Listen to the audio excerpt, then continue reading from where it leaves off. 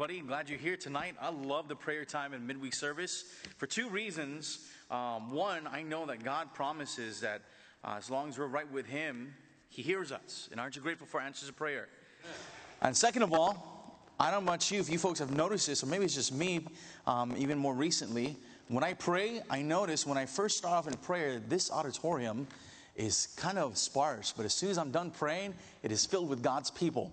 And praise God so much for that. We're praying that God would get you here safely and this place would be filled. And man, I love it every single time I open my eyes. I am pleasantly surprised. Are you happy people tonight? Amen. Oh man, that didn't sound like it. Are you all happy people tonight? Amen. I tell you, as Pastor's been saying so, and really as I think about it, the more I go sowing, it's interesting enough how so many people I meet out there that are without Christ are asking the same questions, but seeking in all the wrong places. And there's a great entryway, because as I pull out that church tract and say, hey, you're trying to look for happiness? Everybody's like, who isn't? Well, let me tell you a place I can guarantee, because something very special is being proclaimed there.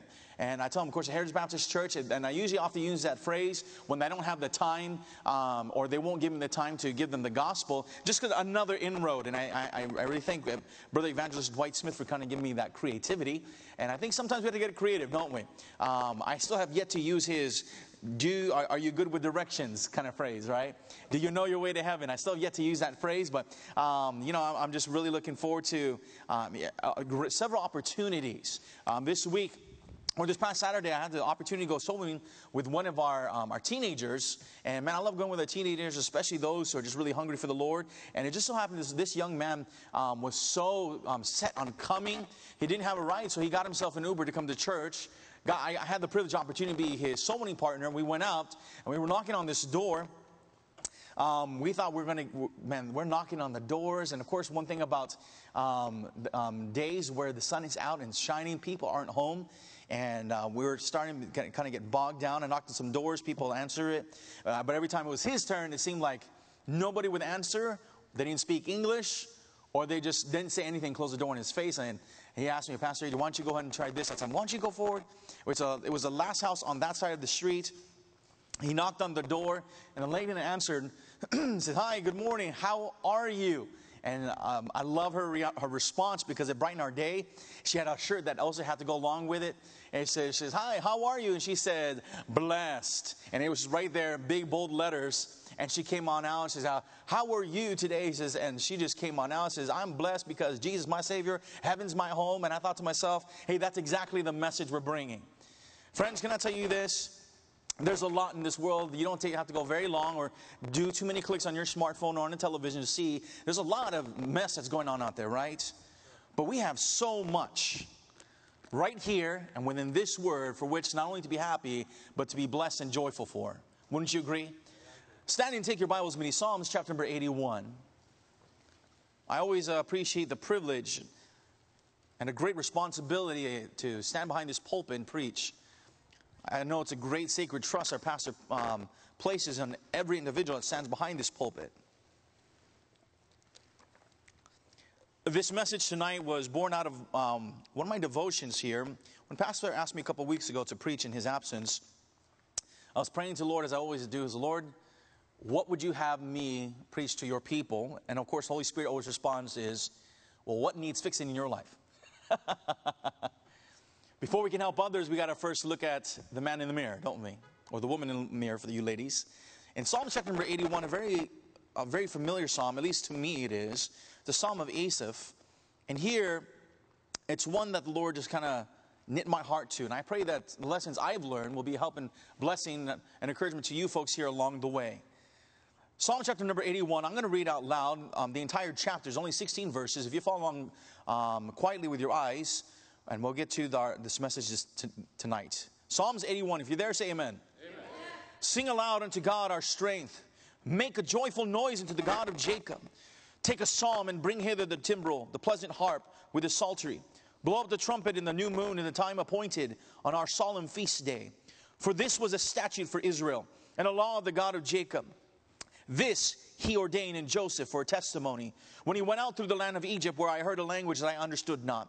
I removed his shoulder from the burden. His hands were delivered from the pots. Thou callest in trouble, and I delivered thee. I answered thee in the secret place of thunder. I proved thee at the waters of Meribah, Selah. Hear, O my people, and I will testify unto thee, O Israel, if thou wilt hearken unto me.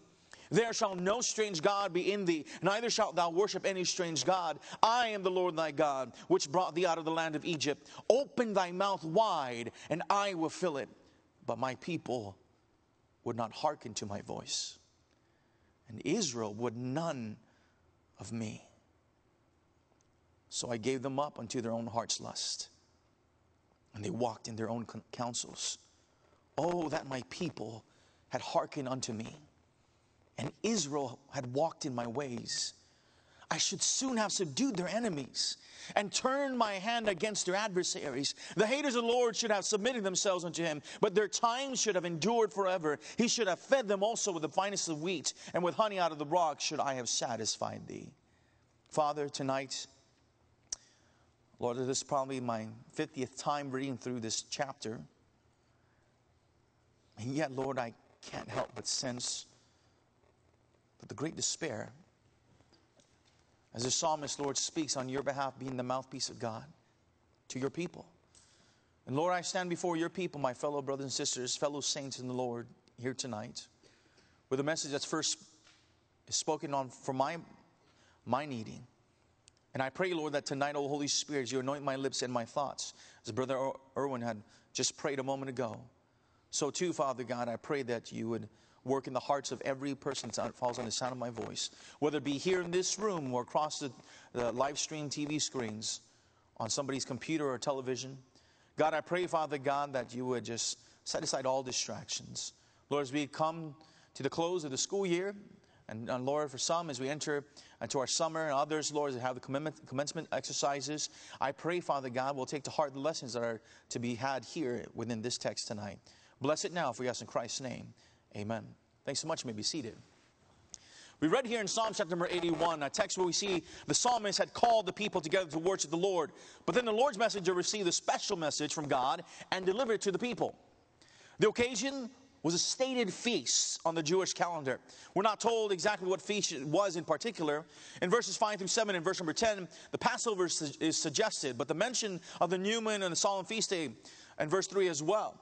Asaph may have conflated Passover and tabernacles, for they in fact go together. Passover celebrated the deliverance from Egypt, whilst the Feast of Tabernacles celebrated the Lord's care for his people during the wandering in the wilderness.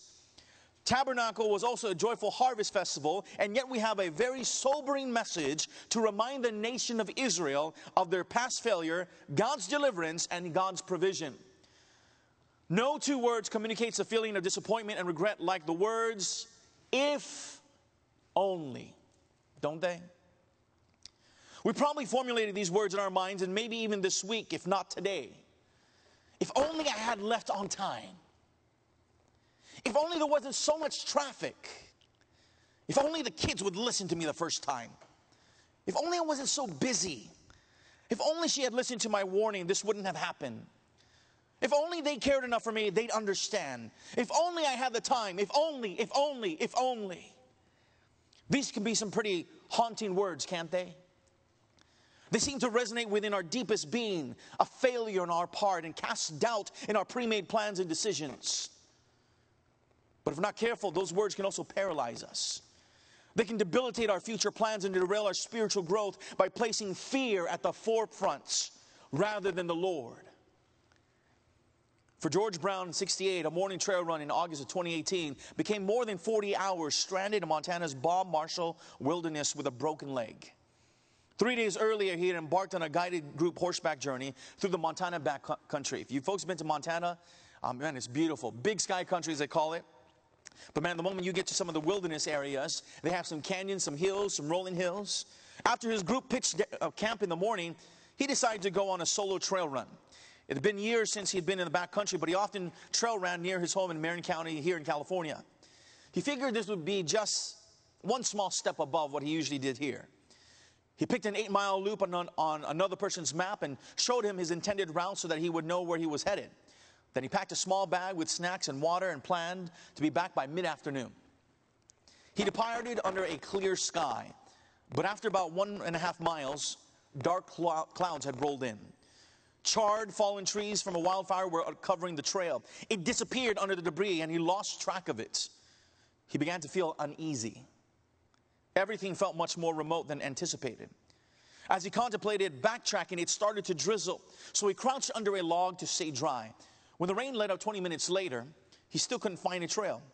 He knew it ultimately passed through the canyon below, and he was pretty sure that he could take a shortcut down the slope, through the canyon, and back to camp. He was so eager to feel at ease that he scampered down the hill without paying attention to his footing.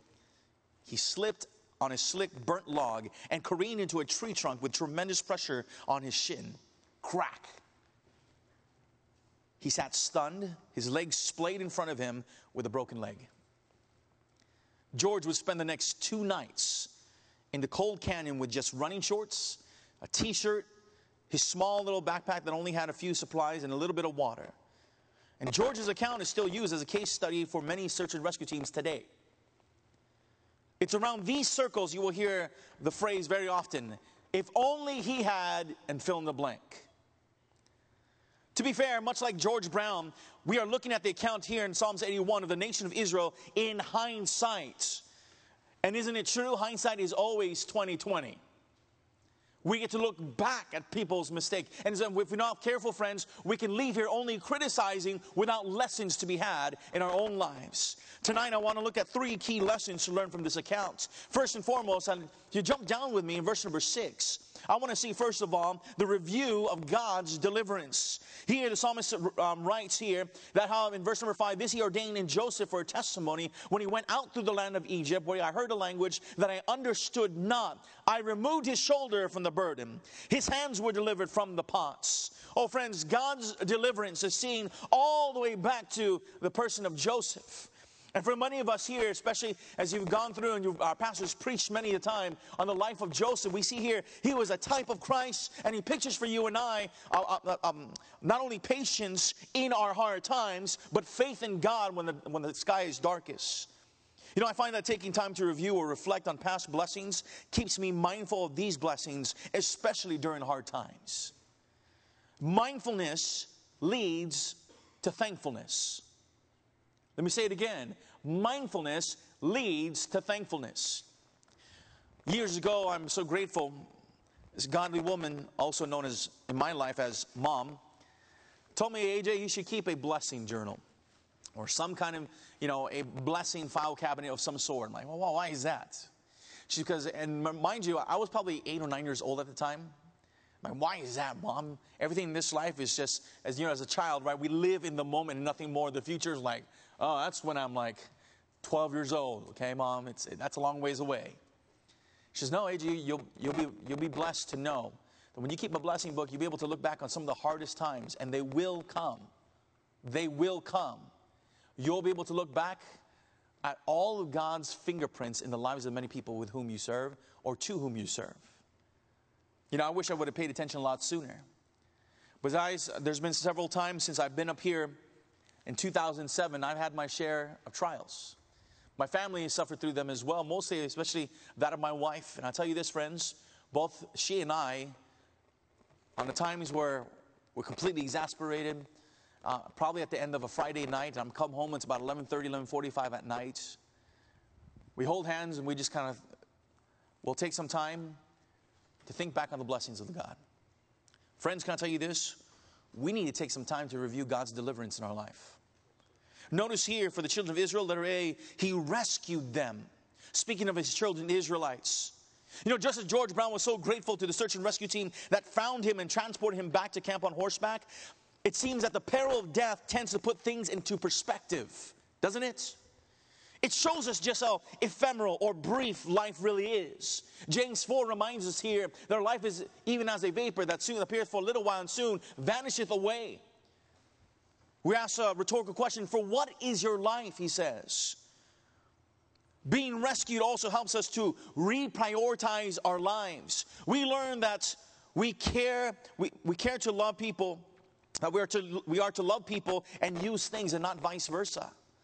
Too often, as I see so many times, as families, and as it were, as I talk to other people, I was knocked on a family's door where the husband was playing some kind of first-person shooter game, and their 8-year-old son is kind of watching, and I'm talking to the mother there, and she said, hey, calls the husband by name, will you come on and help me? Would you talk to your son? Your son is watching these violent things. His simple response was, woman, it's my day off, leave me alone. Oh, friends, can I tell you this? As she begins to recount to me the hard life that she had before coming from India, going over to Canada, and migrating down here to America. I tell you this, friends, oftentimes we forget the pains of our past, don't we? We get so comfortable with the conveniences that we have today. The children of Israel had to be reminded just how bad it was to be a slave in Egypt. It was not only inhumane, but outright demoralizing. To be treated as less than human, told when to eat, to sleep, to work, and even die, removed all hope and any thought of freedom. Can you imagine how it would have been to have been born into slavery? Not having any concept of freedom, seeing Pharaoh as the only divine being and the taskmasters as their minions to do his bidding? Sure, your parents, if you as an Israelite there, if they weren't already broken physically, mentally, emotionally, spiritually, they probably would have spoken about Jehovah in passing, would have given him thanks during what meager portions of a meal, if you can even call it that, once a day, if not once a week. They would all one day they'd mention in passing, hey, one day Yahweh is going to send a deliverer. But surely it was nothing more than a fairy tale. They were literally grasping at straws for a glimmer of hope. 100 years, a century passes, 2, 3, 450 years. Children were born and died in slavery. Let me ask you this, friends. Have we forgotten God's rescue of our souls? The psalmist David said in Psalms 51 verse 12, restore unto me the joy of thy salvation.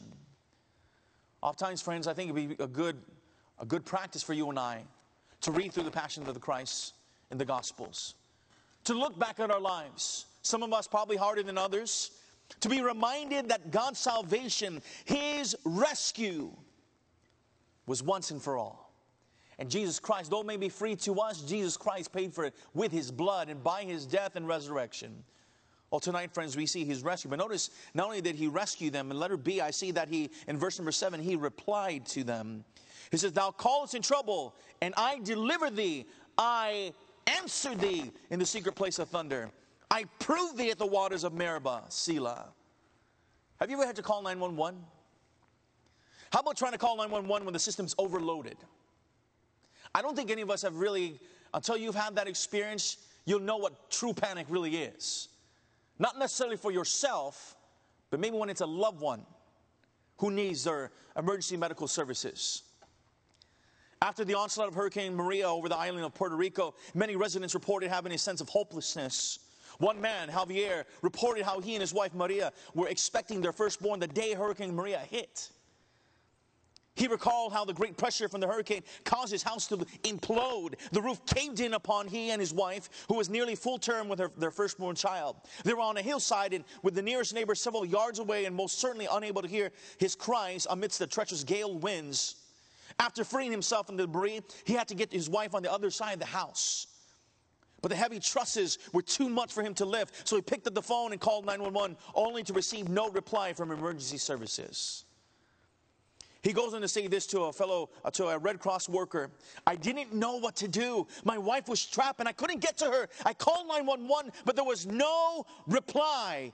I felt helpless and without hope. Have you been so helpless, friends? Nothing is more helpless than to call out for help, especially when it's just an earshot away and you get no reply. Such is the life of a powerless, prayerless Christian, friend. Can I tell you this, however?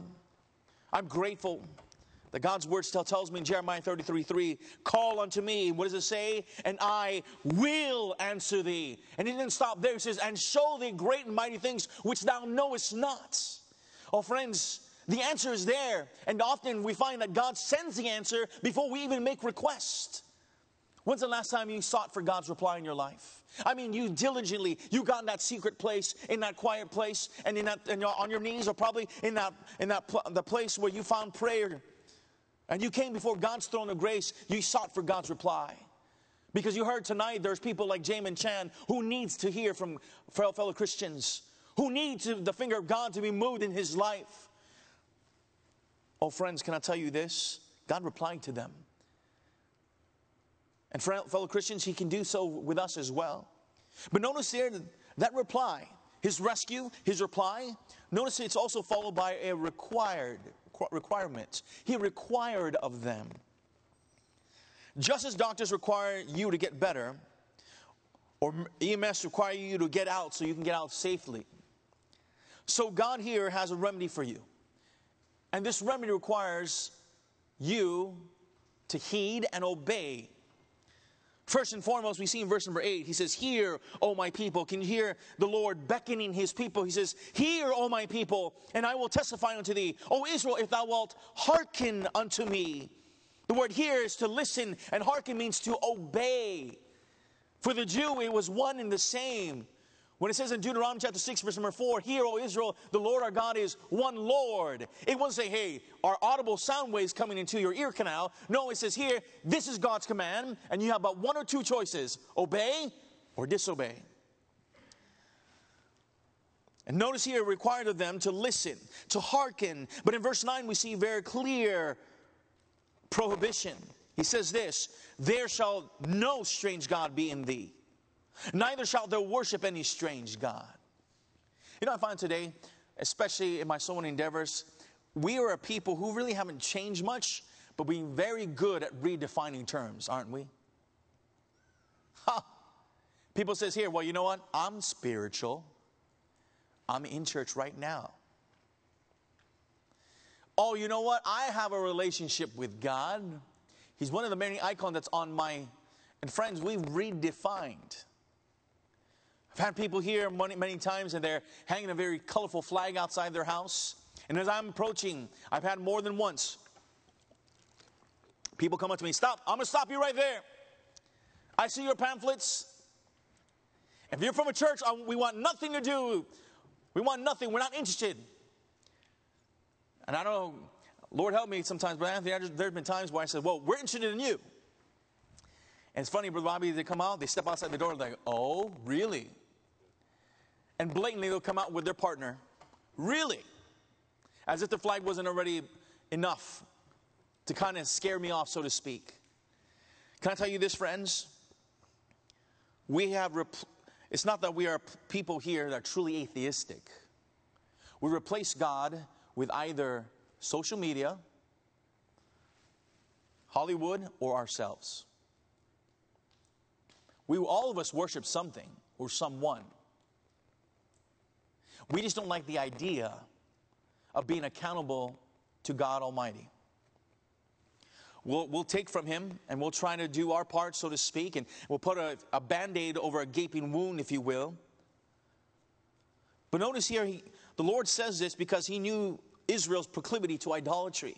But He also knew the bondage in idolatry. Friends, often the restraints that the requirements God gives of us, the prohibitions He gives to us, are much like the prohibitions given to somebody who goes to a rehab center. They know, they've experienced the pains and the loss. They've experienced the destitution, and He's saying, you don't have to experience it again. These walls were not to imprison you, they were there to protect you. But when we become so self-absorbed, our perception changes, doesn't it? Oh, you're keeping me away. You're holding me back. Well, friends, we see tonight, we see God's rescue. We see, as we recall God's deliverance, notice with me the results of disobedience in verses 10 through 12. He says this, I am the Lord thy God, which brought thee out of the land of Egypt. Open thy mouth wide, and I will fill it. Notice this sad statement. It says, but my people would not hearken to my voice, and Israel would none of me. In verse 12, he says this. Would you read that to me tonight? Ready, begin. So I gave them up unto their own heart's lusts, and they walked in their own counsels. Doesn't that perfectly illustrate our generation today? Leave me alone. I'm good. Just leave me be and we're good. What's right for you is right for you. What's right for me is right for me. To each his own.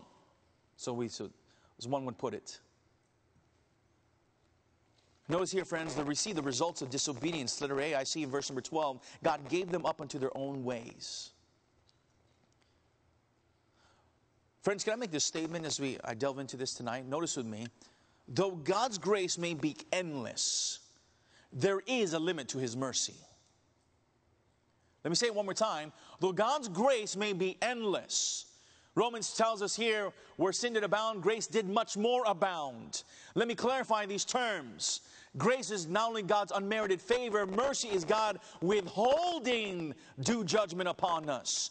There's going to come a day, just like the Great Hoover Dam is being held, friends, those flood waters, one day God's going to open the floodgates. And as it was for the children of Israel, as they passed through the great Red Sea, those walls known as the Red Sea for the Egyptians will one day close. There is an end to God's mercy. And friends, we'd be foolish to try and test them. In Psalms 106 verse 15, he says this, and he gave them their request. And the people say, that's all we want. God, just give us what we want. But notice he says there, but sent leanness into their soul. I fear that we here as believers here, especially in America, blessed with so many blessings. Can I say this, friends? We've demanded so much of God without requesting his presence. And he's finally given us our requests. And we exchange spiritual well-being for leanness to our souls. You know, you can get what you want, but it'll sting. In Romans chapter number 1, take your Bibles with me to Romans chapter number 1, if you would, please. Romans chapter number 1. Paul writes to the church at Rome and puts this clearly. I don't believe there's any other portion here that can speak of this issue about God giving God's mercies having a limit. He begins in verse number 23 down to verse number 27. In Romans 1 verse 23 says, and change the glory of the uncorruptible God into an image made like to corruptible man, and to birds and four-footed beasts and creeping things. Notice this, with man's corruption, here's God's judgment. Wherefore, God also gave them up to uncleanness through the lust of their own hearts, to dishonor their own bodies between themselves. And then here it is once again, verse 25, who changed the truth of God into a lie, and worshipped and served the creature more than the Creator, who is blessed forever. Amen. Verse 26, for this cause God gave them up unto their vile or evil affections, for even their women did change the natural use into that which is against nature. And likewise also the men, leaving the natural use of the woman, burned in their lusts one toward another, men with men, working that which is unseemly, and receiving in themselves that recompense of their error, which was meat. We again the term sodomy from the city of Sodom and Gomorrah. But do you realize, friends, there's actually not as many sodomites as we think as there were? As I did my study here, what the problem and the issue about the people of Sodom and Gomorrah really was, is that they were so indulged with perverse things that sodomy was not off the board for them. There's other things I won't mention here for the sake of those present here who are minors. But friends, can I tell you this? When we come to, when a people, when a nation turns its back on God, you'll learn real quickly when the telltale signs is that they will reject that which is not only true, they'll change the truth of God into a lie, and get this, they'll remove all discipline, all that which God withholds, and embrace that which is perverse, simply to defy. God gave them up to their own ways. Here in verse 12, he goes on to say this. So I gave them up unto their own heart's lusts, and get this latter part, and they walked in their own counsels. Guess what else happened? They lost God's wisdom. They began to walk in their own counsels. Does not Proverbs 3, 5, and 6 remind us? Trust in the Lord with all thine heart, and what? Lean not unto thine own understandings. In all thy ways acknowledge him, and he shall direct thy paths. Proverbs 16:2 reminds us all the ways of man are clean in his own eyes, but the Lord weigheth the spirits. And in Romans chapter 1, verse 28, he says this, and even as they did not like to retain God in their knowledge, it's not that they did not know of God, they did not like to retain God in their knowledge. The Bible says this, God gave them over to a reprobate mind, to do those things which are not convenient. I had somebody tell me several weeks ago, I think it was last month, matter of fact, they came across somebody here who was trying to push, who themselves was a transgender. I was trying to push, violently, with great hostility, literally using the terms, we will stamp out anybody who tries to get between us and our freedom. How is that to be so? Well, friends, I sincerely believe it's because they were given over to a reprobate mind. You can't reason with a reprobate. You can't reason with a fool. Our generation is a perfect reflection of this, isn't it? We become such a divided nation that we no longer see ourselves as part of God's wonderful creation. We're debating whether or not a fetus is in fact human life, while it's still considered double homicide if a person kills a pregnant woman. There was a day when it was frowned upon to hear of a man hitting a woman, but now with the transgender movement, if a man who was born male and has all the benefits of physiology of a full-grown man after puberty says that he identifies as a woman, he's not only praised by the leftist media, but also given sanctioned rights to beat women to a coma as a registered female UFC fighter and gets paid for it and placed on the pedestal for the following generations to see our great movement towards universal acceptance and equality. Brethren, we've lost the wisdom of God, and we've traded it for the foolishness of this world. And the only answer, by the way, is for God's people, not the world. Friends, can I tell you this? President Trump is not the answer.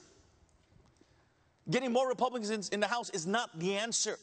The answer is found in 2 Chronicles 7:14, where the Bible says here, if my people will humble themselves and pray and seek God's face and turn from their wicked ways, then he, God, will hear from heaven and will forgive their sin and will heal their land. Therein lies the answer, friends.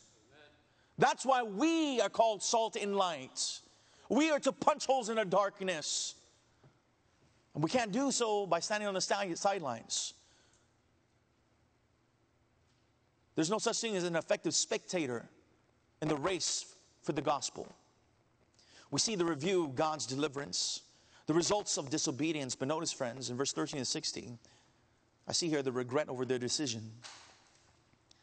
Oh, that my people had hearkened unto me, and Israel had walked in my ways. He says, I should have soon subdued their enemies and turned my hand against their adversaries. Notice with me first, the first regret I see, friends, is they would have won their battles. When we read about Canaan land, contrary to some of the songs in our hymnals, it's not speaking of heaven. Canaan land is for the Christian a victorious Christian life. You folks listen to me tonight? The crossing of the Red Sea for the children of Israel is a picture for you and I of salvation. Only God could provide that. Notice here where it was, God only told the man of God, here it is, just tell the people, he separated the waters, and all they had to do was cross. But do you remember what body of water they had to cross before entering the promised land? What was it? Jordan. The river Jordan. Did God separate the waters the same way he did the Red Sea? No, what happened? Who had to go first and bearing what? The Ark of the Covenant with the priests. It was the people of God. God says here, I've already tested you. Now will you surrender to me? The land is yours. Will you take me at my word? Friends, for us, The crossing the Jordan is a picture here of a life of surrender. And when a life is surrender and wholly given over to God, Charles Spurgeon said this, that a life that is wholly given and lived by the filling of the Holy Spirit, oh, what a formidable foe it is in the hands of a mighty God. I wonder what battles would be won, what marriages would be reconciled if we would only heed God's truth. I wonder what children could be brought back into our families, what souls, what relatives would come to save knowledge of Jesus Christ if God's people, His children, would only live out that which they say they believe. Now I'm speaking of myself here, friends. I can tell you story after story of friends as a teenager growing up. I wish, and some of these teenagers and wife can attest to this, I wish there were times, as Tony Ibarra here, one of our left tackles, second string, I looked up to him, and we went back and forth. We went over several videos as we were just kind of ingrained ourselves. Both he and I were second string at the time. I was middle linebacker, and I told him, hey, Tony, one of these days I'm going to be starting linebacker. You watch it. I'm going to do my best. He said, hey, man, well, how about this? And the first time he suggested it, Sunday, at this time, come on over. I'll have breakfast ready. I'm like, I can't. Oh, why not? Kind of busy. Busy with what? I'll be honest, I'm ashamed to tell you, friends, but I was ashamed to tell him my parents made me go to church. Season went after season. After about the second season together we were serving, after one of the days we finally won our championship. Tony invited me with his brother to go off to the after game party. Of course, my parents, I already knew what their answer was, but being hard-headed and stubborn, I tried to ask anyhow. Before I even got the words out of my mouth, saying, Mom, I know what you're going to say. She said, well, then don't ask it. Get in the car. We're going. Yes, ma'am. So I did so. This report went to school the next day. I'll never forget, it's my friend Tony. Didn't see him. We usually had math in our second period class. He wasn't there. Then we'd have him again. We had fifth period together with our history. And he wasn't there. I called his house from a payphone. Yeah, teenagers, I'll tell you what that is later. It takes little quarters, little physical tactile buttons you use. I called from a payphone after school. And when his mom answered, sobbing when I asked for her son, I'll never forget. She was still trying to find some religious institution to do the funeral. They didn't go to church. And she asked me one of the most haunting questions, still haunt me to this day. AJ, do you know anybody religious that could refer a religious person to do his funeral?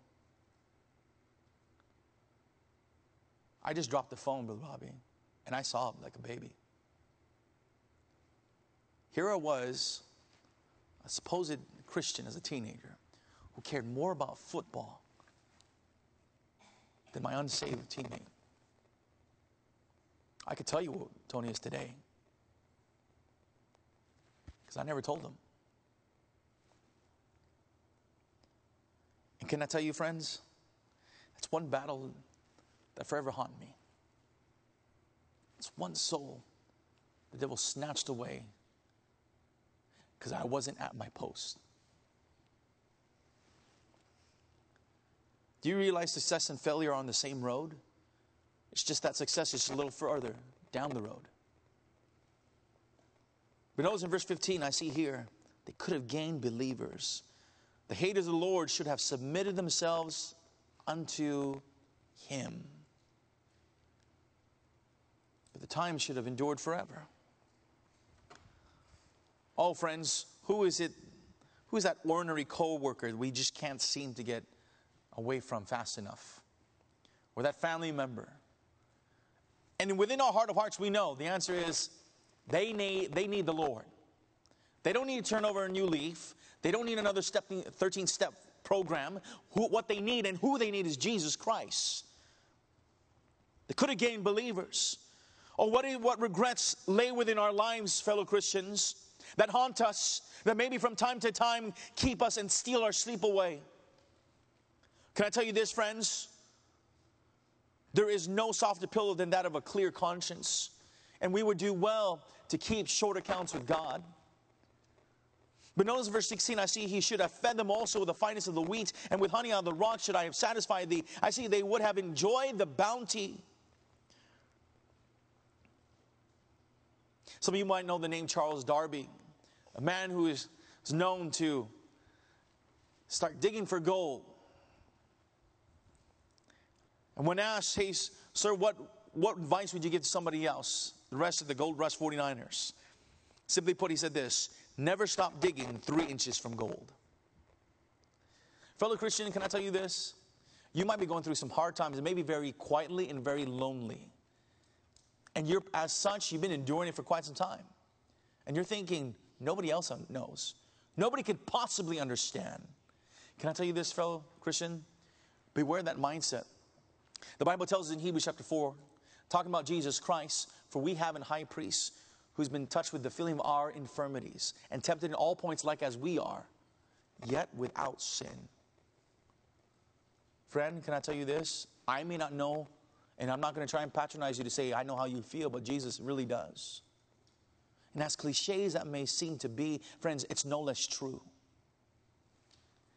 Isaiah 53 says he's been touched with the feeling of our infirmities. Jesus knows our sorrows. He knows our pain. And talk about being rejected, he's been there.